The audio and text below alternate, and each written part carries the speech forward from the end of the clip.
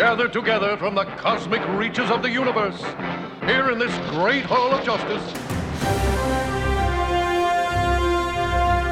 Superheroes have to be around other superheroes.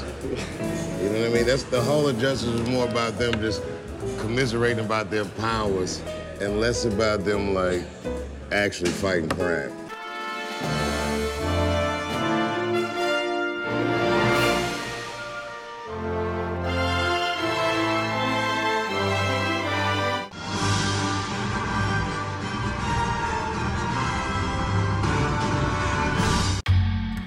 Seth Everett is the best there is at what he does, bub. And what he does is the Hall of Justice podcast.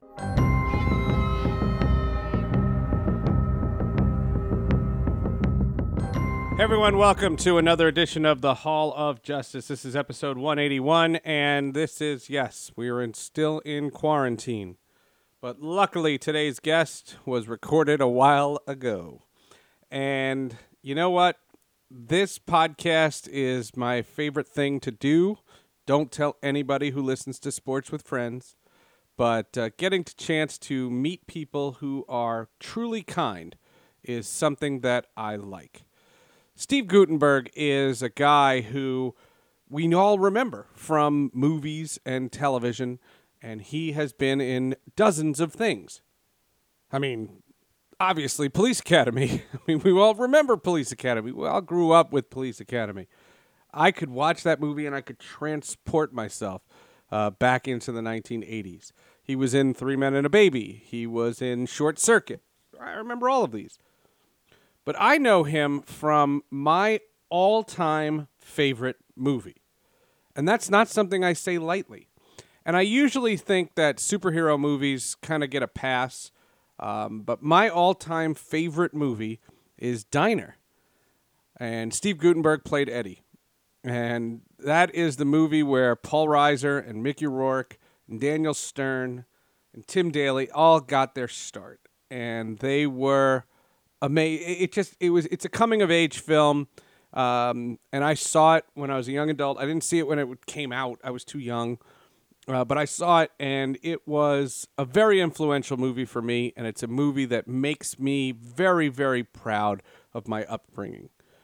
Diner, to me, is hysterical, and it's funny, and all I wanted to do was talk about Diner.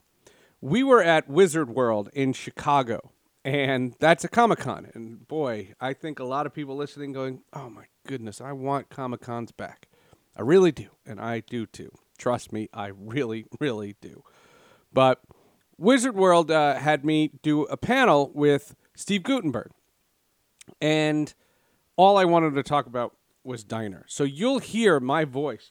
As soon as I sneak Diner into the conversation, I get absolutely thrilled. I mean, that is how this all changed for me. And we hit it off. We really, really hit it off. As a matter of fact, after the panel, we decided to record more of the podcast. And that was funny, too. And when I come back after the panel, I'll come back and make sure you stay tuned because then it becomes an exclusive, like, one-on-one, just him and I chit-chatting. And the reason why I have to play that at the end is it references the panel. And I couldn't do that out of order. It doesn't make sense out of order. So without further ado, this is from Wizard World Chicago, my conversation with the great Steve Guttenberg.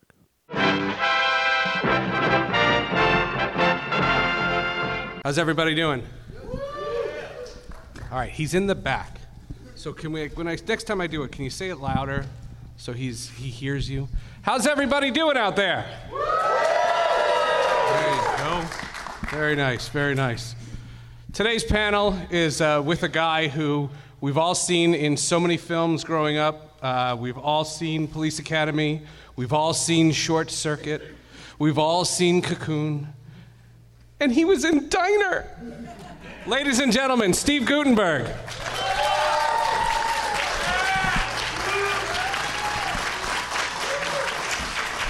everybody.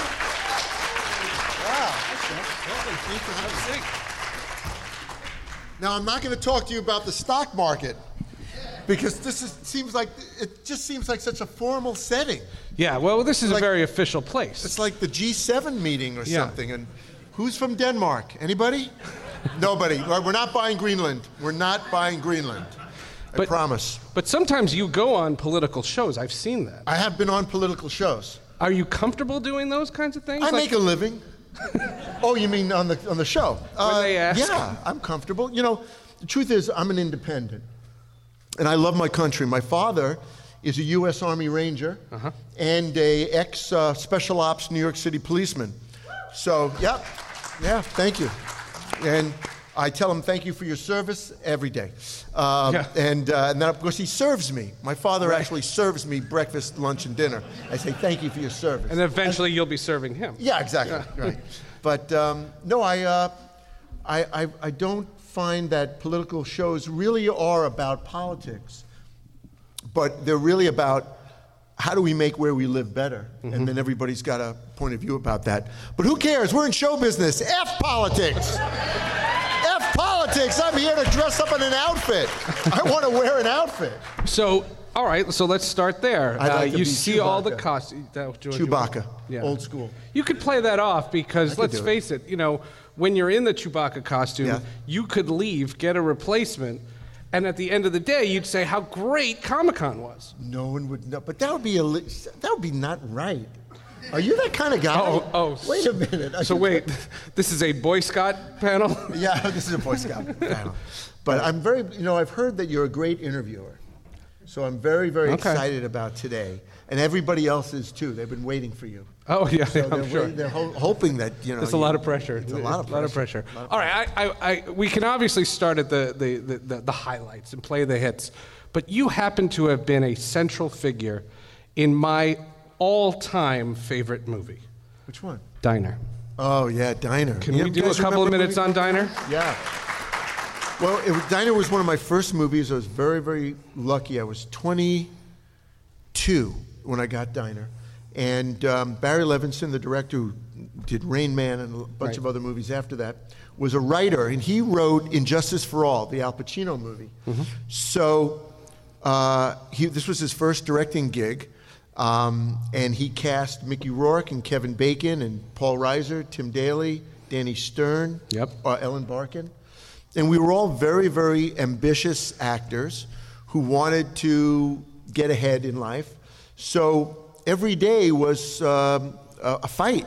Who was going to get the lines and who was going to get the best moments and stuff. But it was a great experience. We shot in Baltimore, so that was wonderful. Anybody here from Baltimore? Been to Baltimore? Like Baltimore? Been to Heard of Baltimore? Yeah. Okay. I always Their baseball team's You got to try horrible. to get people to really raise their hands. Places with a B? Yeah. All right, B. All right. Yeah, Baltimore. So anyway, I want to be as exciting up here because there's so many celebrities. Usually we live. Actually, my wife and I moved from New York to L.A. And everywhere you go, there's a celebrity. It's like you sit down. There's Tom Cruise. There's Tom Cruise. And then you don't feel. But then when once in a while, like you go to a town that you're the only celebrity, it's cool. It's like you're sitting in a diner. They go, "Oh, Mr. Gutenberg, no bill for you." I go, I'm a celebrity. What town is that, though? It's, Des Some Moines, place Iowa. in Schenectady or But something? I have my funny Tom Cruise story. Okay. So I got off a plane late one night, and I go to have dinner at a place called Crustacean, which is a restaurant in Beverly Hills. So I go in there. It's about 10:30, and they're going to close at 11. So I walk in, and they go, "Oh, hi." I go, "Steve Gutenberg." My God. What are you doing here? I go, I got off a plane. I'm looking for an open restaurant. You're the open restaurant, so I'm here. So he goes, "Oh, I got to tell you what a fan I am. I'm out of my mind over you." I go, "Well, that's so great." And he goes, "And whoa, get out of the way, Tom Cruise is here." And literally threw me into like bushes on the side of the restaurant. And in comes Tom Cruise and goes, "Hey, everybody." And he got like two big bodyguards. And they go, "Mr. Cruise, I can't tell you, you're my favorite actor. I can't believe you're here." And he goes, "Yeah, I just got off a plane." And I'm thinking to myself, he's on my same fucking plane. So he goes, "Well, it's a chair. We got a table right here for you and your monsters." Okay, great. And he walks in. And then he goes to the I'm getting myself out of the bushes, you know. And he grabs me up, you know, and he goes, "Oh, I'm so sorry, but, you know, Tom Cruise." You know, I go, "That's no problem." So he goes, "You could sit at the counter if you like." You know, I go, "All right, you know, we got some day-old bread if you don't mind." That's my Tom Cruise story. That's a pretty good story. Yeah, it was a terrible story, but, you know, for me it was terrible. But there was a time where you couldn't walk down the street because at the height of Police Academy, at the height of Short Circuit, Cocoon's coming out, it's a massive success, your face is everywhere. So there was a voice. People could do your voice. People were impersonating you. Yeah, impersonating me. And my check. There were a lot of checks with my impersonation.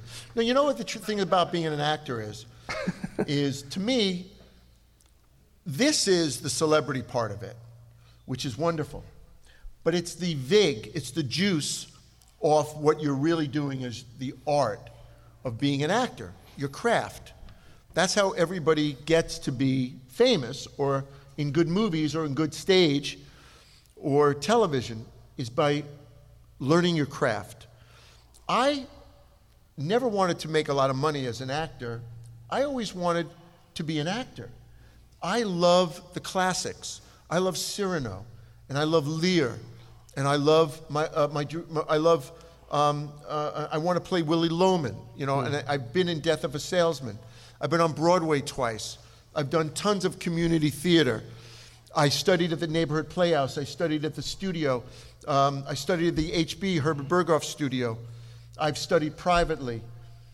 I memorized poems. I've memorized passages from Shakespeare, from the sonnets. That's what my love is. And the fact that I can make a living at it is, I think, a dream come true. I'm an artist. I paint. You know, millions of people paint. Very few can make a living at it. And I feel very lucky, as I'm sure a lot of other artists feel, that I can make a living, that I can support my family.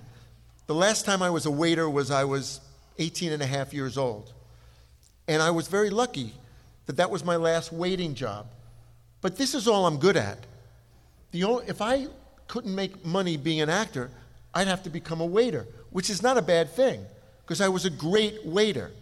But I feel grateful. So an artist paints pictures. And some years, everybody buys your paintings. And there's some years where they don't buy your paintings, but you're still painting.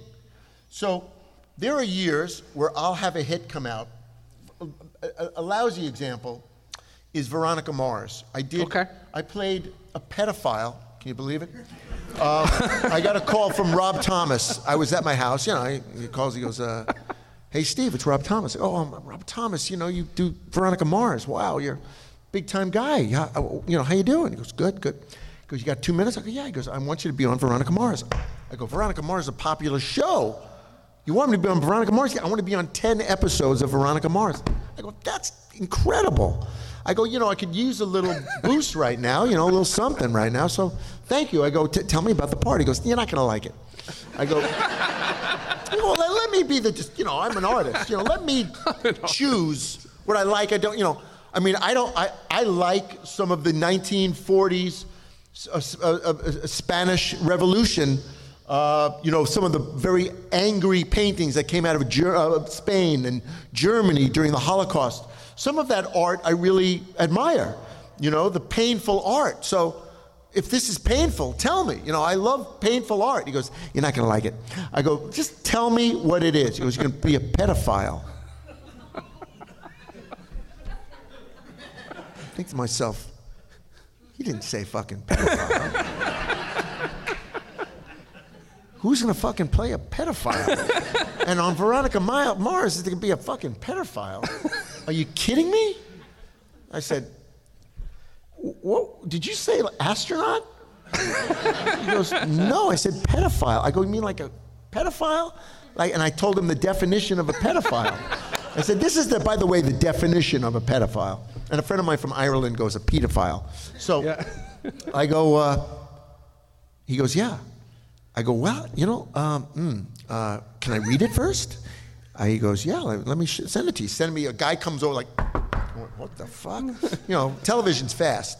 So there's a guy at the door. He goes, "Here's the script." I go, "All right." I read the script, and it was pretty good. So, and that part for that year or whatever, I was very popular as a pedophile, but like a nice pedophile, But I mean, as they go, I was like a nice one.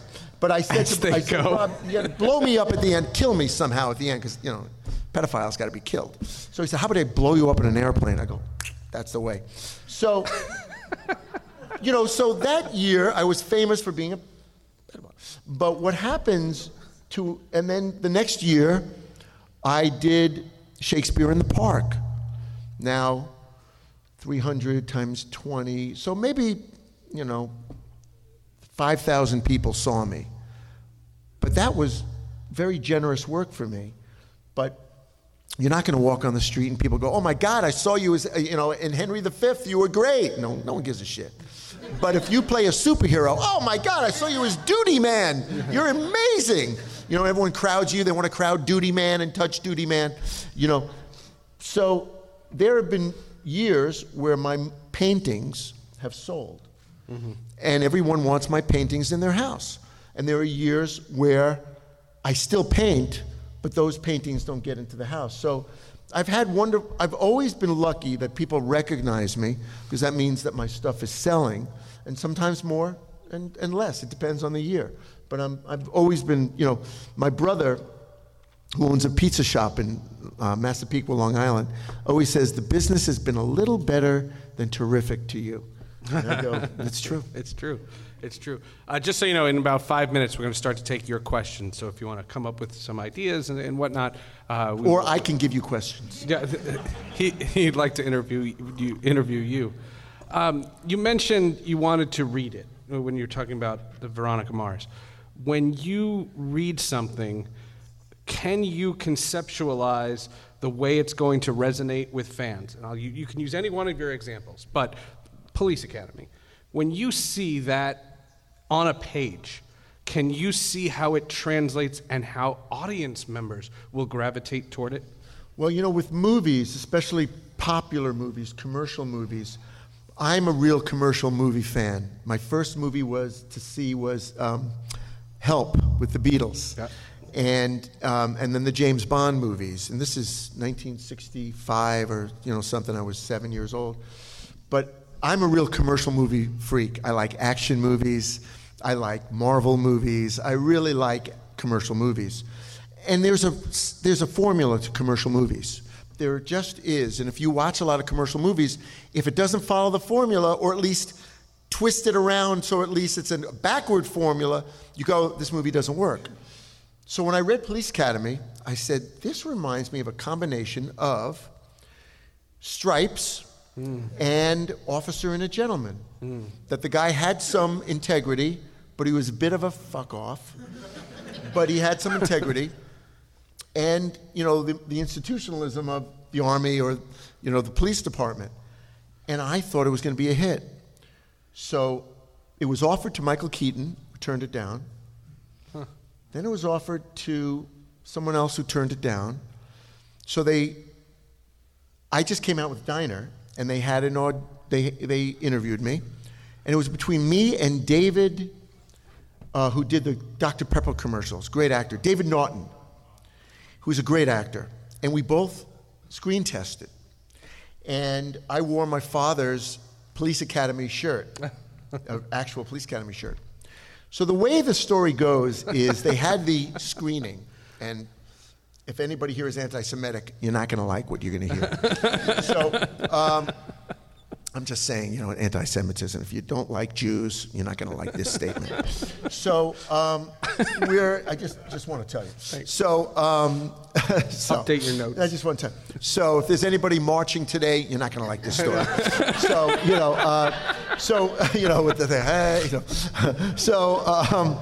So they do the screening in the Ladd Company, Warner Brothers, and they show David Naughton's screen test, which was excellent. I've seen it. It's excellent. Then they show my screen test, which was excellent. And it was a great part, so it's hard to screw that part up. So they're sitting around, they're going, I like this guy, I like that guy. So this guy, Jay Cantor, who was the vice president of the Ladd Company, who was producing it, stood up and said, I want the Jew. There was quiet in the room, you know. Alan Ladd is not Jewish. So his father was short, but not Jewish. And they looked around, and nobody had an opinion. Everybody was like, they're both great. And they said, well, we take the Jew. All right, let's go. Let's go. That's it. Somebody has an opinion. Nobody had an opinion. And that's how I got the part. And it turned out to be, you know, a seminal movie for me. So I was very lucky. That's how it happened. Anyway, if anybody's marching, you can leave now, and I know it's going to march right out of here. Piss you off, you know, I know. Anyway, but Jesus, you know, was Jewish. So for everybody knowing, just want you to know, we're all a little Jewish. Hate to tell you. You know, you don't want to know that, but it's true. All of us are a little bit. How do I follow that? I'm just saying. I mean, look at him. I mean, he's up there, and, you know, if he came up today, he'd go to a deli. They're like, where's the deli? I mean, he would. He was a rabbi. I mean, what do they eat? What the hell do they eat? They eat corned beef, and they eat knishes, and what do they eat? You know? I mean, what do they, you know, everybody, all the, you know, the round, the table, you know, the Last Supper was Passover. Yeah. That's what they're sitting there going, so what do you do? What do you do? I'm a carpenter. I do this. You know, that's the conversation at the table. Anyway. Jackie Mason did a whole stand-up routine on that. I don't know. I just, you know, it's Friday. It's the Sabbath, you know, for the Jews. So just saying, if anybody has to go to temple, leave now, and I'll give you notes on the rest of the... Anyway, you don't get a lot of Jewish stuff. You get a lot of superhero stuff, which is actually, there's no religion unless Krypton, that's your religion. But the people who created Superman are Jewish. The guys who created Superman are Jewish, and Jor-El is Jewish language. Yeah. Jor-El, because if you meet a lot of people from Israel, you know, they have El at the last of their name. That's right. You know, Jor-El. So actually, you know, it's Jewish, and the S was you know, it's Jewish. It's all Jewish. I have one superhero Jewish joke. Go ahead. You want me to do a superhero? This is a rough crowd. You all saw Wonder Woman, right? Wonder Woman. Gal Gadot was brilliant as Wonder Woman. She can only do one accent.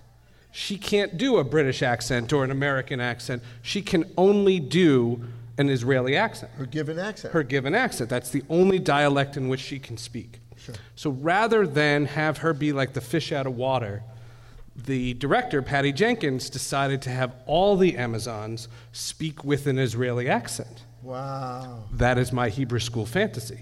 Wow, that is so... Like, all I needed was like sheket bevakasha, and like the next thing you know, like that would be... all these hot Jews, 6-foot Jews coming at you. Hot 6-foot Jews in exactly. Bikinis. You don't get many of those. There's not a lot of those. A lot of smart, though. You want to go to a Jewish doctor. Just telling you, if it's a Jewish doctor. That's what everyone always said, what's your favorite part of Wonder Woman? I said that. That's great. All right, who's got questions for Steve Guttenberg? All right. Sir. With all the revivals and sequels happening, is there any chance of a Three Men and a Little Lady sequel? Yeah, they are. You know, they've done a ton of them, a ton of scripts, and nothing has worked. But they want to do, you know, Three Men and a Grandbaby. You know, where the bride and she has a baby and all that stuff. And I am actually meeting with Adam F. Goldberg on Tuesday of this week. And he is interested in working on Three Men. And I think he would make he would do a great job on it. He's such a clever guy. Yeah. The Goldbergs and Schooled, he's a really clever writer. So there might be something happening there. And loves that time period. Loves it. Yeah. Loves that time period when all those movies were out. Yeah. Who else? Over here. Cocoon is one of my favorite 80s. Thank you. Great movie. I'm curious, having the opportunity to work with people like Hugh Cronin, Wilford Brimley, John Amici, do you have any stories from working with these actors? I do. I do. Maureen Stapleton was always one of my favorite actresses of all time.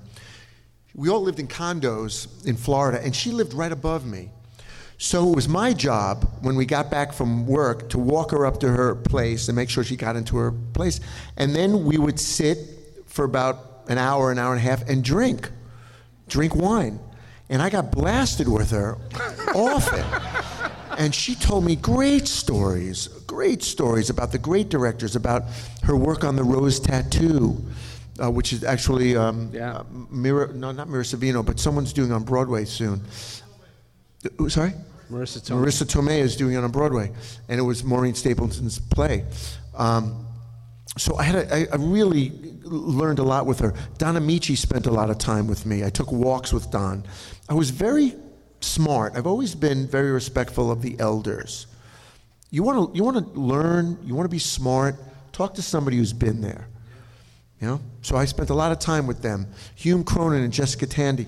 Well, I went out to dinner several times with them. Wow. So I said, "Give me some advice. You know, this is a horrible business. Give me some advice." They said, "We got the advice." I go, "Great." You know, and they were very successful. And Hume was a great writer too. Of course, Jessica was, you know, the original in Blanche and Glass Menagerie, and in Streetcar, and Glass Menagerie. So they said, "Okay, guess." I said, "Well, guess. The first one is study the classics, learn the classics, learn Molière, learn the French cinema, learn great theater from London, learn the great." They go, "No, not important. Not important. Okay, what else?" I said, "Stay off drugs, stay off booze. Very important to stay straight, keep your mind together." Not important. Drink as much as you want, smoke as much weed as you want. All right.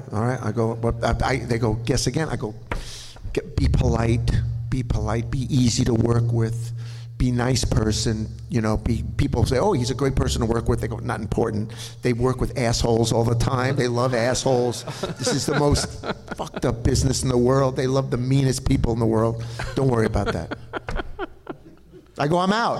What do you got?" They go, "Save your money." That's it. That's the only rule. Save your money. I went, "That's it? That's it." Dinner is over. Let's go. That was it. But I had a great time on that movie. A great time.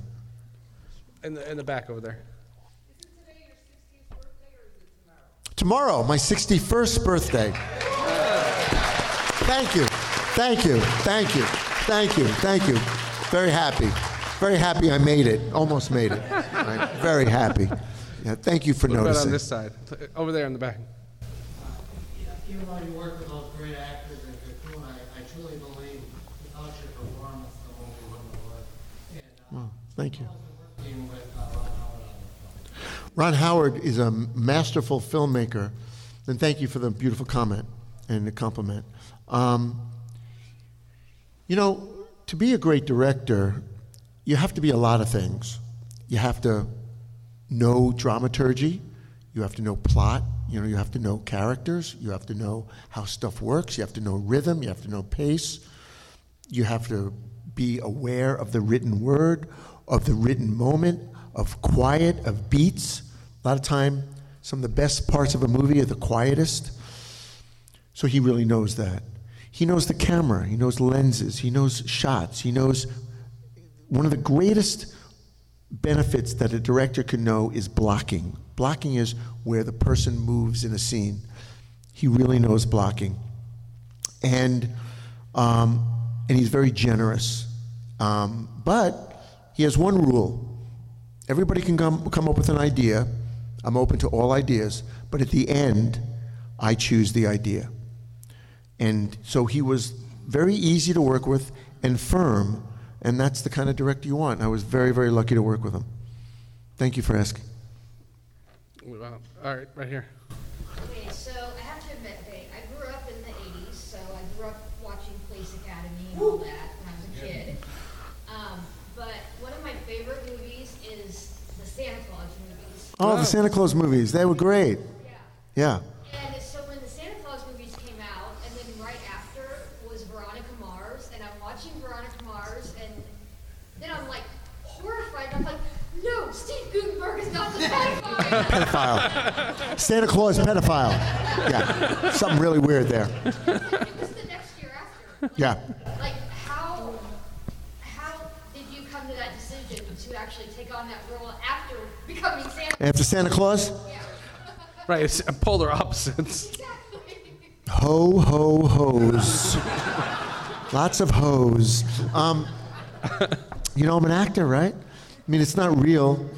You know, it's a job. It was like, you're so nice throughout the whole season, and then all of a sudden it's like, oh my God, Woody, the mayor, is the pedophile. He's a pedophile. He's grabbing.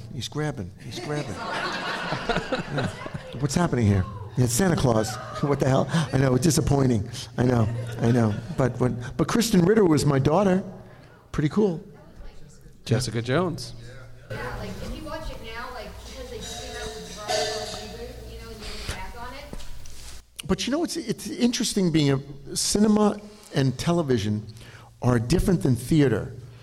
Because theater, you play lots of roles and no one questions it. You know, you're Mercutio in Hamlet, or Romeo and Juliet. You're Rosencrantz and Guildenstern in Hamlet. You're Biff in Death of a Salesman, you know.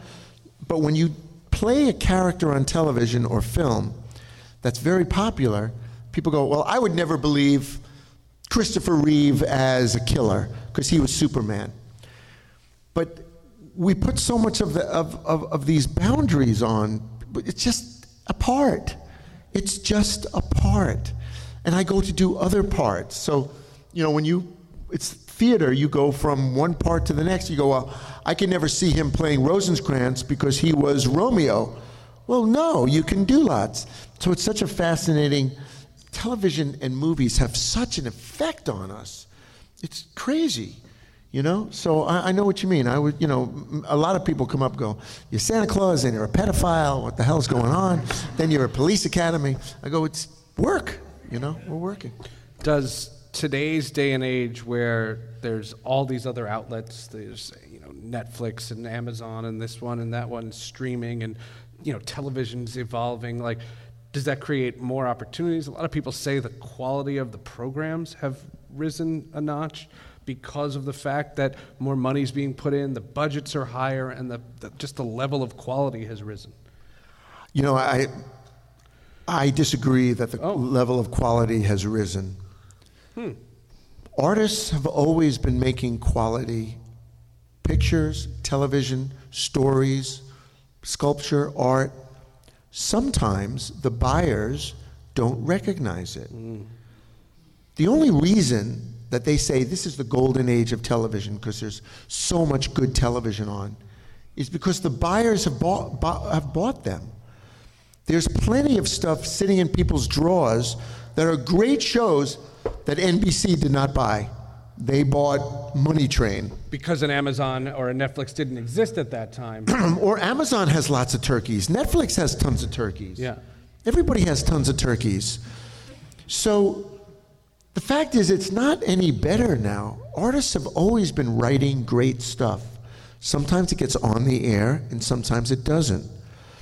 There's more chatter about it now. There's more social media. There's more news shows. You know, in the 50s and the 60s, when there was great television around, there was no Access Hollywood. There was no Entertainment Tonight. There was none of those shows. So no one talked about the shows. You either just watched the Beverly Hillbillies or you didn't. That's just how it is. No one was talking about it on television or in a morning show. Oh, Melissa, I watched Beverly Hillbillies last night. How was about that Mr. Drysdale? He's hot. Yeah, he's really sexy. No one does that.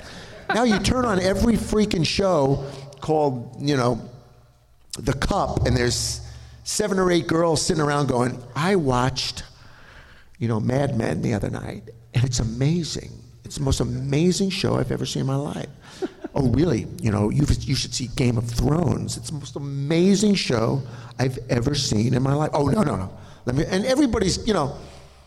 So then you're sitting at home ironing, you know, you're going, oh, shit, there's some great television out there. I'm not watching it. I'm watching, you know, reruns of Mayberry RFD. What the hell am I doing with my life? You know, the truth is, there's always been great stuff. I mean, look at Twilight Zones. Watch some of those. Rod Serling, look how the writing. Look at Patty Chayefsky on, I think it was Studio 90, or I forgot what it was called, live television. Watch Charlton Heston do live television, and you know, look at Robert Redford doing live television. You know, look at all the great stuff out there. Look at Ingmar Bergman's movies that have been around forever. Watch some of those. There's always been great movies and television. Always been great. Just sometimes people see them and people don't. All right, let's go in the back here. In 3 Men and a Baby, did you guys come up with the music on your own? Did you have to practice a lot? Was it in the script that you guys would go in and sing to the baby when she was fussy? Oh no, the song was scripted, and I remember if we had a practice, singing session, and it wasn't pretty at the beginning. It was like really ugly, and then all of a sudden, No, it was really, and then all of a sudden, Selleck started singing really well. Ooh, la, la. And I'm like, fuck you, man. You want to see some fucking singing? I'll start. And then I brought out my real voice, and I'm singing. And then Danson's like, F you both, I'm going to fucking sing. I was on Cheers, fuck you. So he came out and he started singing, and it came out pretty good. We're actually not bad. We should go on the road one day. Yeah. Over here. Did your father being a police officer have any impact on you playing Mahoney? Well, yeah, every comedic character, you have to have a basis of reality, so there's something to make fun of. So if I played Mahoney sort of as like super goofball, something would be lost. It's kind of like having a conversation with someone. You can either be like, or you can be like this, and then certain moments are bigger. So my dad was a very serious cop. He was on special ops. He was plain clothes. He was undercover. And his partner was Sonny Grasso, who was the brother of, the great movie French Connection. So they were crazy, and my father was, my mother actually made him quit at one point because she couldn't stop. She didn't want to keep waiting for him to come home. So that part really helped me because although this guy didn't want to be a cop, when he did finally give into it, when he met Kim Cattrall, there was a basis of seriousness to it. So that helped the comedy, So yeah, I think my dad did give me a lot of help on it. Right about over here. Is there any part that you wouldn't play because it would take a toll on you that you would imagine, or you couldn't line up with it? Is there anything, or do you think you could work it no matter what? Well, it's a great question because I have a few friends. Because I'm on stage, I can play a really vitriolic villain. But in film, because I have round face, round eyes, my look is more built for comedy. But I was trained as a dramatic actor. But on TV, I could play a 90-year-old man on stage because you're sitting way out there and I'm in heavy makeup. And if the play is good, you can believe me. But obviously on film, it's different. So there isn't a character I would say no to because, and I know a lot of people talk about that. I would never play that because it's going to perpetuate people's activities in the audience. I know that they just stopped the release of this movie, The Bait, or the what? The Hunt. Because they think that it's going to affect the audience. I don't believe in that. I believe the audience knows it's a movie. I believe that just because, I do. I believe the audience is smart. They know it's a movie. So if I play Superman, I don't think everyone's going to go out and anybody's going to jump out the window, I'm Superman. Because I saw a movie, it's Superman. So there isn't a part that I wouldn't play because I'm an actor. That's what I do. So if I'm a painter, and you come to me and you want me to paint you and your husband, your family, your dog, your house, paint what you tell me to paint, because I'm a painter. And you said, I want you to paint a still life of fruit. I go, I don't do still lifes. I wouldn't do that. There are people who do. And I do not believe that art is what people imitate. Listen, there's always 1 in a million, but there are people who see somebody on the street acting a certain way, and they go home, they act a certain way. I think movies and theater and television has done more for society than less. So there isn't a part that I wouldn't play, you know. You don't want me to put on a dress again, do you? Because I'll do it, but, you know, it's like getting tiresome. You know. Thank you for your question. All right, I got time for one more question. Let's go over here. Thanks for coming. It's amazing to see you. You're an icon, man. I saw it all. That's so nice of you. Thank you. I wonder if you could just tell us a little bit, what was it like on Police Academy? Like, share with us a good story about Bobcat. What was it like working with him? Sure, Bobcat Goldthwait. First of all, I'm just going to, because I know there's one more question here that the gentleman wanted. Yeah, so I just want one more. Okay. But to give you a little, I'll tell you about that. But I just want to go for an aside. I just got back from San Sebastian, Spain, about 2 weeks ago. When I just worked for Woody Allen on his new movie. And this is the second time I worked for Woody Allen. I worked for him on a play on Broadway called Relatively Speaking. And he's a brilliant filmmaker. And his movie, Rainy Day in New York, just got chosen to open the Deauville Film Festival. So to give you a little idea of what I'm up to now, but I'll tell you about Bobcat. When I met Bobcat, he was Bob. He was Bob Goldthwait. So whenever I see him, I call him Bob. And I forget his name's Bobcat. Oh, Bobcat. Yeah, Bobcat. So when we were working together the first time, I had a driver named Ann. It was my mom's name, actually. And she was beautiful. So she'd drive me to work every day. And Bob would come up to me and go, he doesn't talk like that. He goes, hey, Steve, what's with your driver? I go, what's with my driver? What do you mean? I knew what he meant. So he goes, she's cute. I go, you want me to introduce you? He goes, sure. I introduce them. And they start becoming buddies and friends. And he later on married her. Oh, wow. And had a child with her. So that's my nice story. So here's my other story.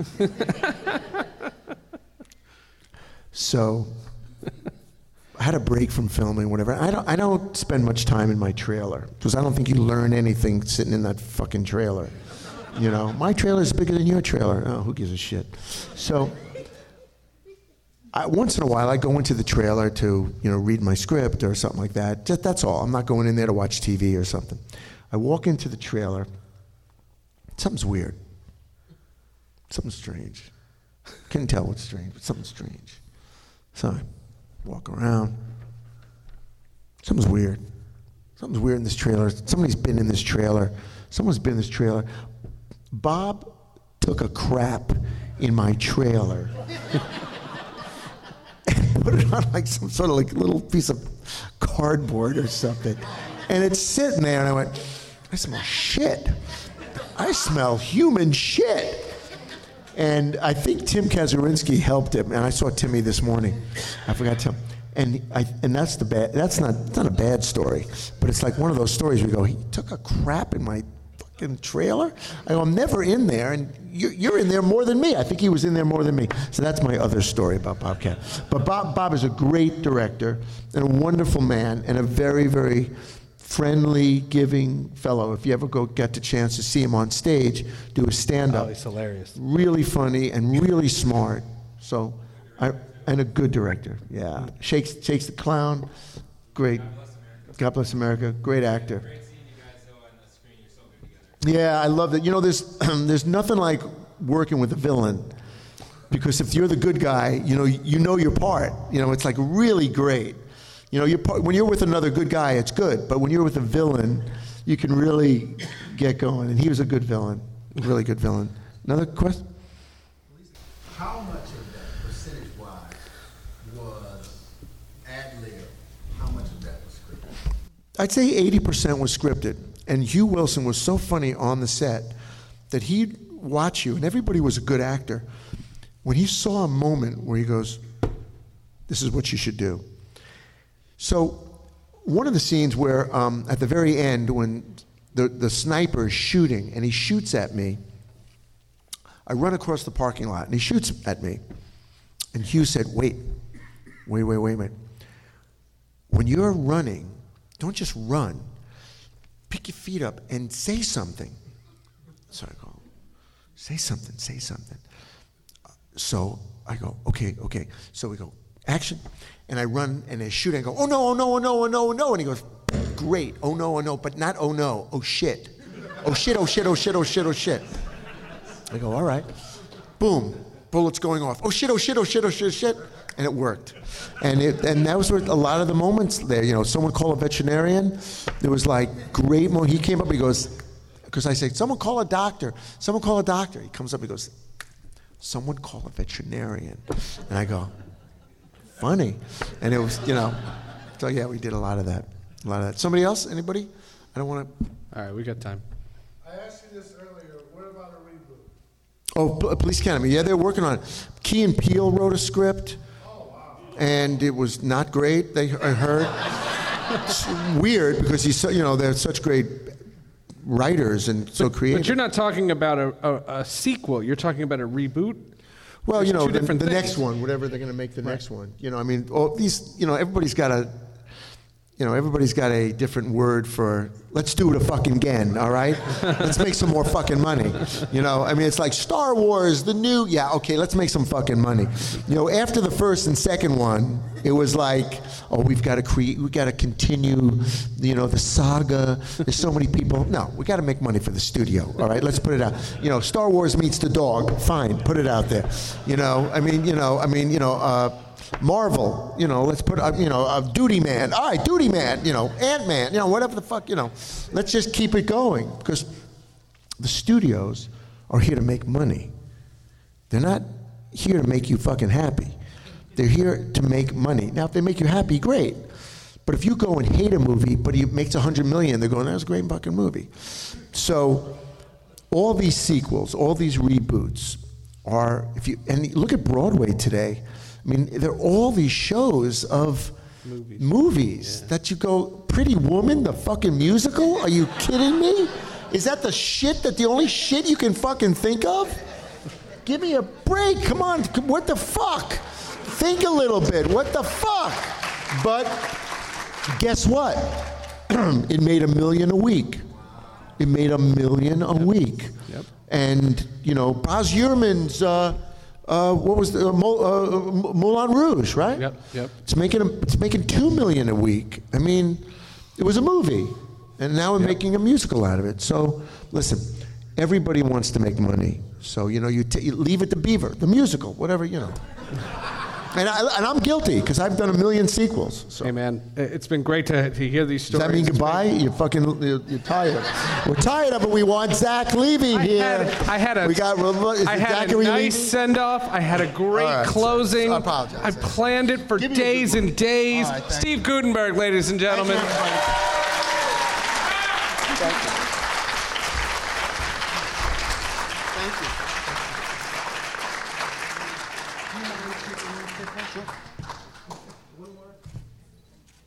Thank you. Thanks for coming, everybody. Thank you. Have a good day. See you later. All right, we just got finished with the Steve Guttenberg panel. How do you think that went? I enjoyed it. I thought I was great. I thought you were a little off.